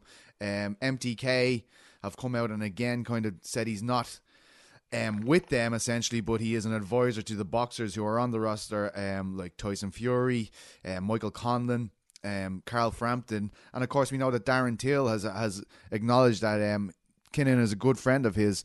Kinnan, of course, who was named as the head of the Kinnan organised crime gang in the High Court in 2018. Phil, this is a weird one to unpack. I guess it's all come to a head with the announcement of the KHK situation and Top Rank. But what way should we be approaching this with Daniel Kinnan now seemingly involved in MMA? What could that potentially mean? Well, I think what it means for me and what it should mean for you and for all of our colleagues is that we continue to ask questions, Peter, right? Daniel Kinnan is known as being a huge boxing fan. He's a huge fight fan, but he has been named in courts in at least 2 jurisdictions as being the head of the Kinnan crime family. He's been named in conjunction with murders in the High Court in Ireland, but also in a court in Spain, right? He has never said anything about those allegations. He's not a man who talks publicly about these things at all. He doesn't do interviews. We have had very high-profile criminals in the past, from Al Capone forward, who've happily spoken about these things and denied that. That's not the way Daniel works. He doesn't live in Ireland anymore. As far as I know, he lives in Dubai. The best information is that he lives in Dubai. But I think, again, if we zoom out a little bit here, it's worth having a look at what Daniel Kinnan wants from all this, because this is actually another form of sports washing, right? This is a man who has a past that maybe he's not too proud of, but he's generated so much money. People I've spoken to in the police in Ireland reckon that his gang has generated somewhere around €1 billion over the course of the time that he has been involved, right? And not only that, but they're so good at laundering money that they actually launder money for other rival gangs, right? So these are people who are very, very clever people. I'm not the kind of person to go clutching my pearls and saying, I want somebody to think of the children, right? Because Daniel comes from the same city as I come from. He comes from a similar background to what you and I come from, right? I'm sure he's done things that he's not proud of, but I also think that, in some way he has to be asked about these things and held to account. And the people who know him and who work with him have to be held to account for these things as well, right? Because if these things are true, if Daniel has been behind a gang that has brought the misery of drugs to the streets of Dublin and to the streets of other European cities, because this is a very, very international gang we're talking about, if he has been behind murders, then we need to ask ourselves and the people in power in these sports, in boxing and MMA, is this the kind of person that we need to have in the sport? What's this doing for the image of the sport, right? Now, personally, I don't have any great hope. There's 2 things I don't have. One is I'm not worried in the slightest. I don't think that Daniel Kinnan is any threat whatsoever to me asking any question I want to ask, right? He may not answer it, but I don't think he cares about you, me, or anybody else, right?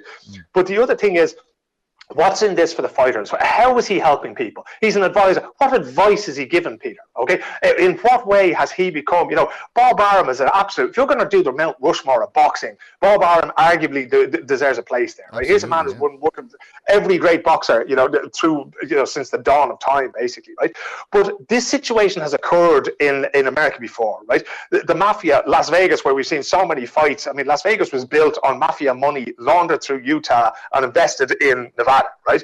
That's just how it happened. And what attracted people? Boxing attracted people. That's why, the people went to the MGM Grand, not because it's nice in the desert in 130-degree heat, but because Mike Tyson fought there, or because Ali fought there, because George Foreman fought there, whatever it happened to be. So people were sort of protecting their investment. So for a criminal to reach a certain level, eventually you get bored of, either selling drugs in a street corner, so you become the guy who sort of, pulls the strings. Or eventually you get bored of pulling the strings and you just move into a management capacity. You look after the money that's made. But when you've been done looking after the money that's made and you have other people doing that for you, you start to look at legacy, right? It's not unusual at all to see people like the Kinahans or people who have been involved in crime previously to start to invest some of their assets in sport. It could be a favorite football club. It could be a local basketball team. It could be, a local up-and-coming fighter. It could be a golfer. It all depends on what you enjoy. And as I said, Daniel Kinahan is a huge fan of fight sports. So, it's natural to me that he chose to invest in this sport. It's natural to me that he chose to invest in both boxing and MMA. He identifies with these people. And, you and I both know Darren Till. There is no nicer, no more genuine person in the game than Darren Till. Darren and Leon Edwards and Jimmy Manoa and Mark Goddard at the moment are trying to put together an initiative to combat knife crime in the UK, right? These are nice people. But yet they're hanging around with a guy who has, let's, euphemistically called, a very dubious past, right? So there's a sort of a cognitive dissonance there. They're kind of holding two thoughts in their head at the same time. This is a man who might have some very, very bad things on his conscience, but he likes me and he might be able to help me in my career, right? They're the kind of things that we have to work out.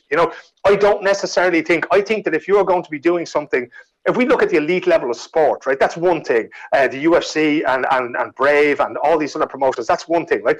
But to me, jiu-jitsu and mixed martial arts and the small gyms in general, that's where we bring young people in off the street, Peter, and that's where we try to make better people out of them, right? And that is where we need to say, okay, is this what our sport needs? I remember being in boxing gyms as a teenager and thinking the same thing. There were so many people there who were trying to make better people of the young men and women that we were. And that's what I want to know. Is that what Daniel Kinahan is going to do? And if he's going to do that, then we have to have another discussion, right? If he is liable for something, if he has done something in his past, let the law take its course, okay? I know that the gang has, I think they had a judgment against them in 2018 for 1.4 million euros, if I recall correctly, right? Let the debts to society be paid. If he can pay his debts to society and if he can assure us that there are no questions left to answer, then that's absolutely fine. But for now, we have to ask Darren.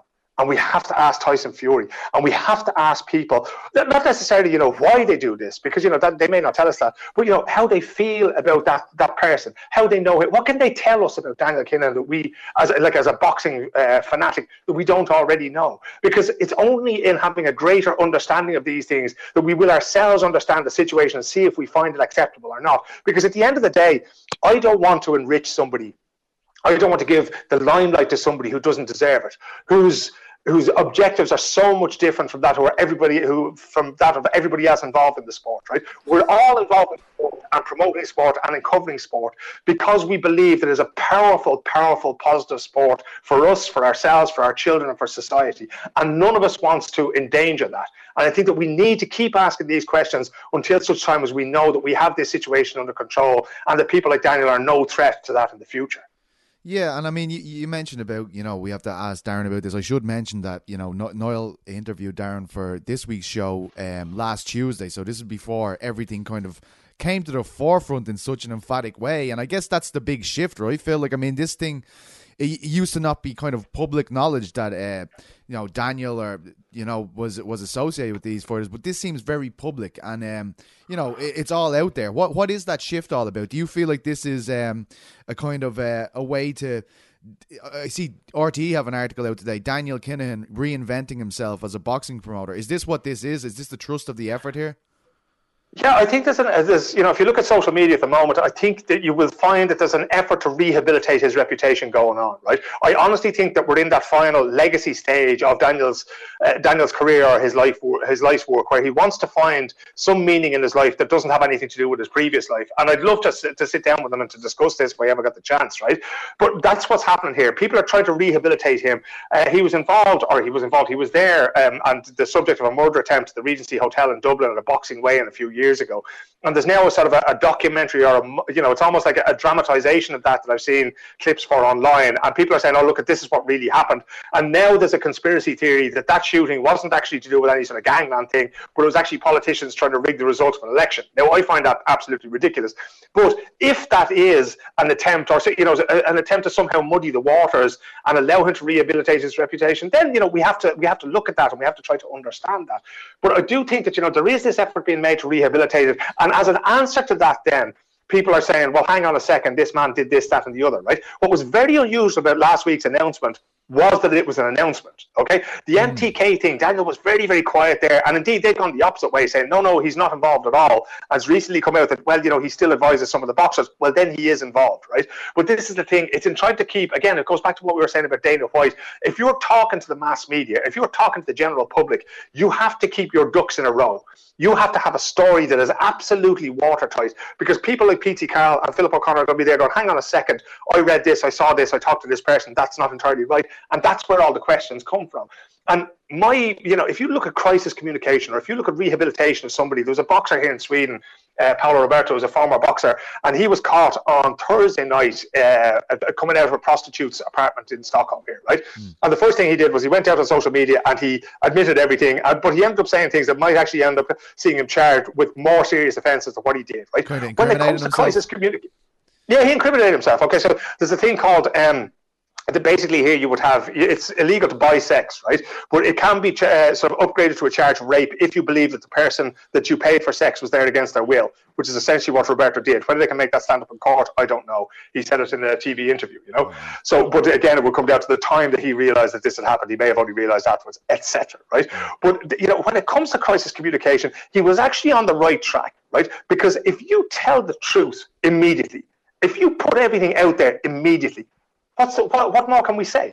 Okay, there's absolutely nothing more that can be said. But when you try to go, it goes back to the soccer player Stephen Ireland, who didn't make an Ireland camp, and he said that his granny was dead, and it turned out that she was alive, and he said, no, it was the other granny, and it turned out that she was alive as well. When you start, you need a really good memory. And I'm not accusing people of sort of lying. It's not necessarily lying, but they're saying things that later turn out not to be true. Is the most charitable way I could be about it, right? But if everybody puts their cards on the table, if MTK were to say, look, Daniel Kinahan loves boxing. He has a huge amount of knowledge about it, and he's a huge amount of contacts, and that's why he's involved. That's fine. Then the discussion goes back to who is Daniel Kinahan, and is he a good person to have involved in sport, right? And it would clear up everything. You would have boxers able to talk to the Irish media, because MTK's fighters boycotted the Irish media for a long, long time. So you had some great fighters like Mick Conlan who weren't able to speak or didn't want to speak to the Irish media, which, it was terrible, really, because, people who are in sports media actually want to tell the stories of fighters, and we were precluded from doing so. So they need to sit down really and work out what their strategy is. And I don't think that glossy films is the way to go. I actually think, as I always think in these situations, is telling the truth and owning what you've done is always the best way to go. It may not be the best way to go for you personally, and it may not get you what you want out of life, but it is always the best way to go, because you can put your head in the pillow at night and sleep soundly and not think, oh, fuck, I wonder what P.T. Carroll is going to get me next. Do you expect him to maybe speak to the media in such a way, be transparent about the situation? It seems to me, for what you're saying, Phil, is for us to take this guy seriously within the world of combat sports, for the mainstream media to take him seriously, he kind of has to put his cards on the table here. Do you expect that to happen?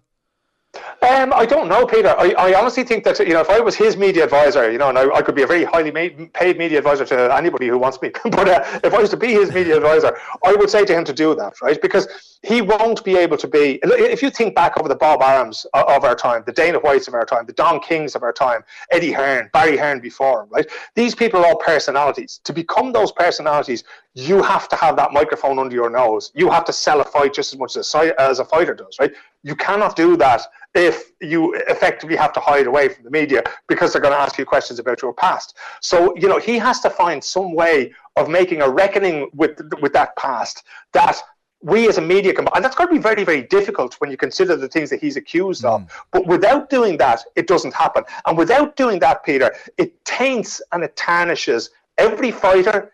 Every event that he's going to be linked to is going to have this bad smell about it. It's going to have this shadow hanging over it. And that really is where it falls down. Because if you're going to talk about a fighter, I'm not going to name any particular fighter at all here, but, if you just go, he's in his camp, then all of a sudden, it takes the luster off the achievement of men and women who do great things and go to great lengths to become champions. But if this person is standing over your shoulder, it's going to detract from that. And that's not what we want. I'm not saying that it's even possible for Daniel to come out and make an argument that everybody in the sporting world and the criminal world and the world of justice will buy. But I'm saying that I honestly think that is what he needs to do if he wants to be taken seriously. And indeed, to do justice to the fighters themselves, right? Because they're putting an immense amount of trust in him, in his advice, but if they're going to be tarnished by him, because what happens, we all know the relationships end, Peter. You'll get a fighter maybe who doesn't feel that they get the attention of a mentor that they think they deserve, and they move on. What happens to that fighter then? Will another stable be willing to take them on, having been linked to a man like Mr. Kinnan? That's the hard part in all of this, and these are the questions that we need to work out, because essentially what we have to remove for fighting and for fight sports to thrive, we have to actually remove the one thing that should only be ever found in the octagon, the ring. We have to remove fear. We have to be absolutely certain that everybody who acts in our sports is 100% safe in the life that they are going about living outside the octagon of the ring. What happens in there is between them and their opponent. But other than that, we absolutely have to ensure that. Well, Phil, I thought you might have, slowed down a bit with the lack of travel. Usually you're all over the world. I know you've been based in Stockholm, but you are on fire, my friend. You are as bouncing off the walls, man. How has this been, though? I mean, for you, this must be a real shift for you, because I know I could call you on Tuesday, Wednesday, Thursday, and you could be in 3 different countries every single day usually. How has this been for you? Man, I'm exploding. Yesterday, I actually messaged a friend of mine who used to play in the NBA. I was going, I have nothing to say to you, but can I come and interview you anyway? And got the bug because I need to stay in a hotel, man.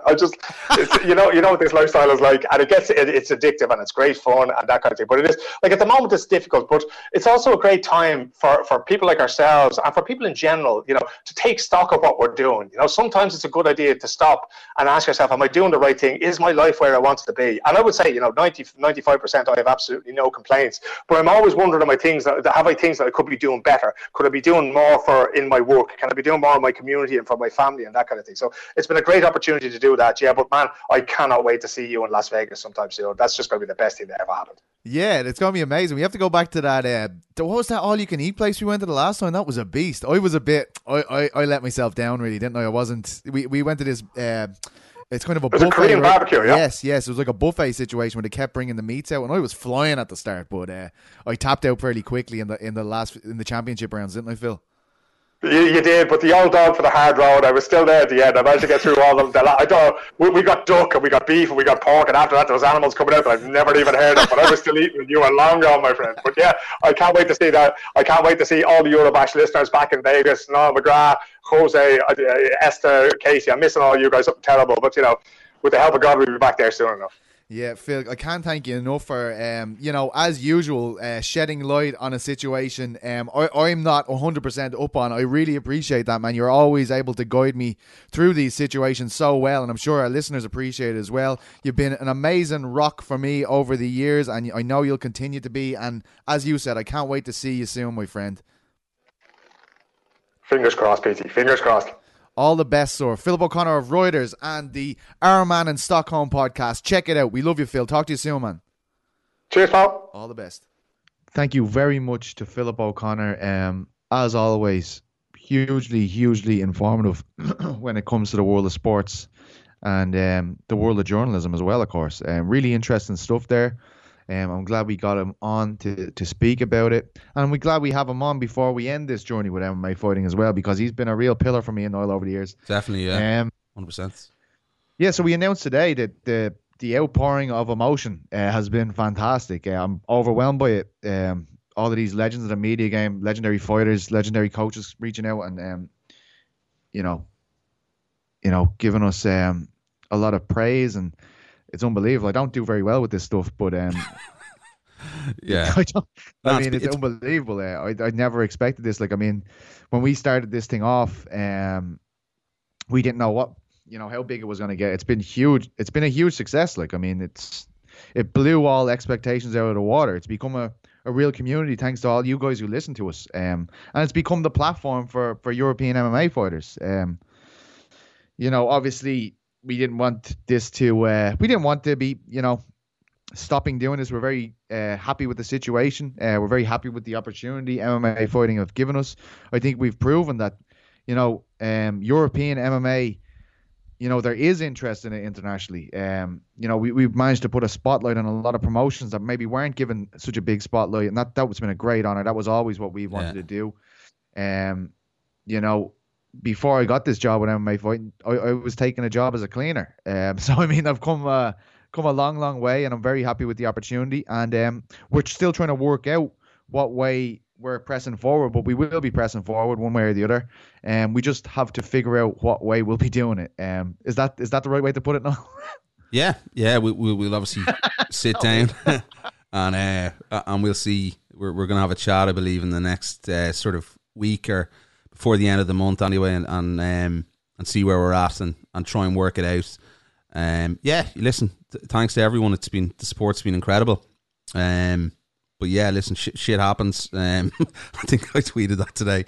It's been a tough couple of months for a lot of people in the media game, and it's two down for me. Free agencies there, but yeah, listen, at the end of the fucking day, thick skin and all that. Lazarus raised from the dead, and we're not gone yet. So listen, yeah, we'll work out something. Don't worry about that. But thanks to everyone for the outreach and the messages and shit. It's been cool.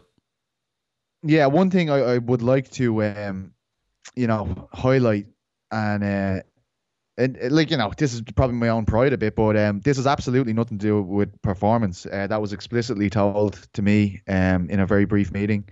This our numbers are great. Eurobatch is far beyond anything we could have dreamed of. It has a great following. There's a great community. Obviously, I'm obviously co-host of another podcast on the side as well. So yeah, it's nothing to do with that. It's more to do with where we are geographically, I guess. I mean, there is a union there with Fox for people on the ground in the US. We are not in there. Our contracts we're contractors rather than full-time workers, so that kind of left us open to the guillotine a bit more than others. But look, these things happen. We're not going to get too upset about it, and we want to just thank all of you guys for listening to us all the time. It's been amazing. I can't believe what it's grown into. It's unbelievable. I genuinely in disbelief. I never thought, like, I mean, I'd never expect to be doing a podcast on MMA fighting. Like, I mean, I didn't expect it. So it's been great, and it's been a great journey with Niall McGrath again, as they tend to be. And there's still a few shakes left in this tail, let me tell you guys. Definitely. No, it is. It's been fun, and if you follow me on social media and stuff, few things I'm working on. So listen, we'll see. We'll work it out first, Petey, and then we'll have a conversation, and we'll see where we're about at, and see if we can make. Sounds like Niall's firing me as his mate here as well. We'll see if we can make round 3 happen. We're not into the championship rounds yet, lads. Right? So there's a left hook or uppercut left in McGrath and Carroll yet. So fuck yous all. Been fun. And listen, we have another couple of weeks. So what are we whinging about? Like, fuck it. We have one more week. Or one more week. Episode. All right. Okay, one more episode.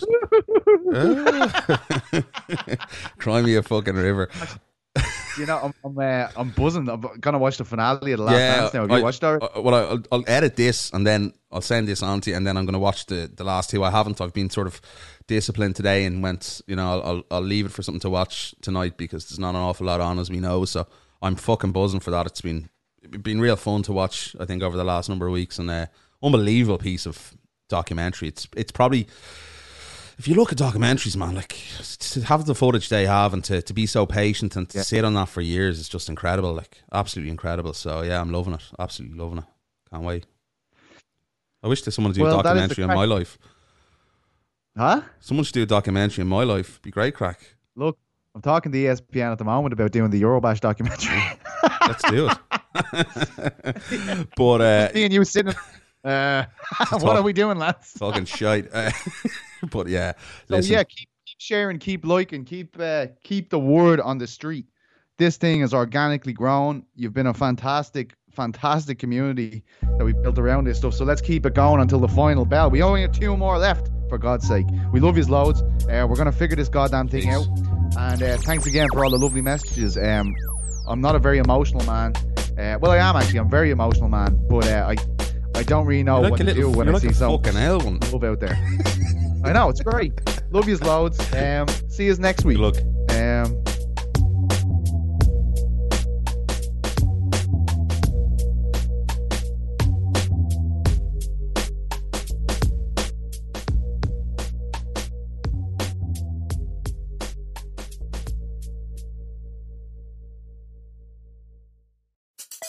Support for this podcast comes from Smartwater.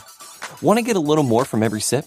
Smartwater Alkaline doesn't just taste crisp and pure, it's loaded with everything you need to perform at your best. Whether you're running marathons or boardroom meetings, elevate how you hydrate and pick up a Smartwater Alkaline today. To learn more, visit drinksmartwater.com.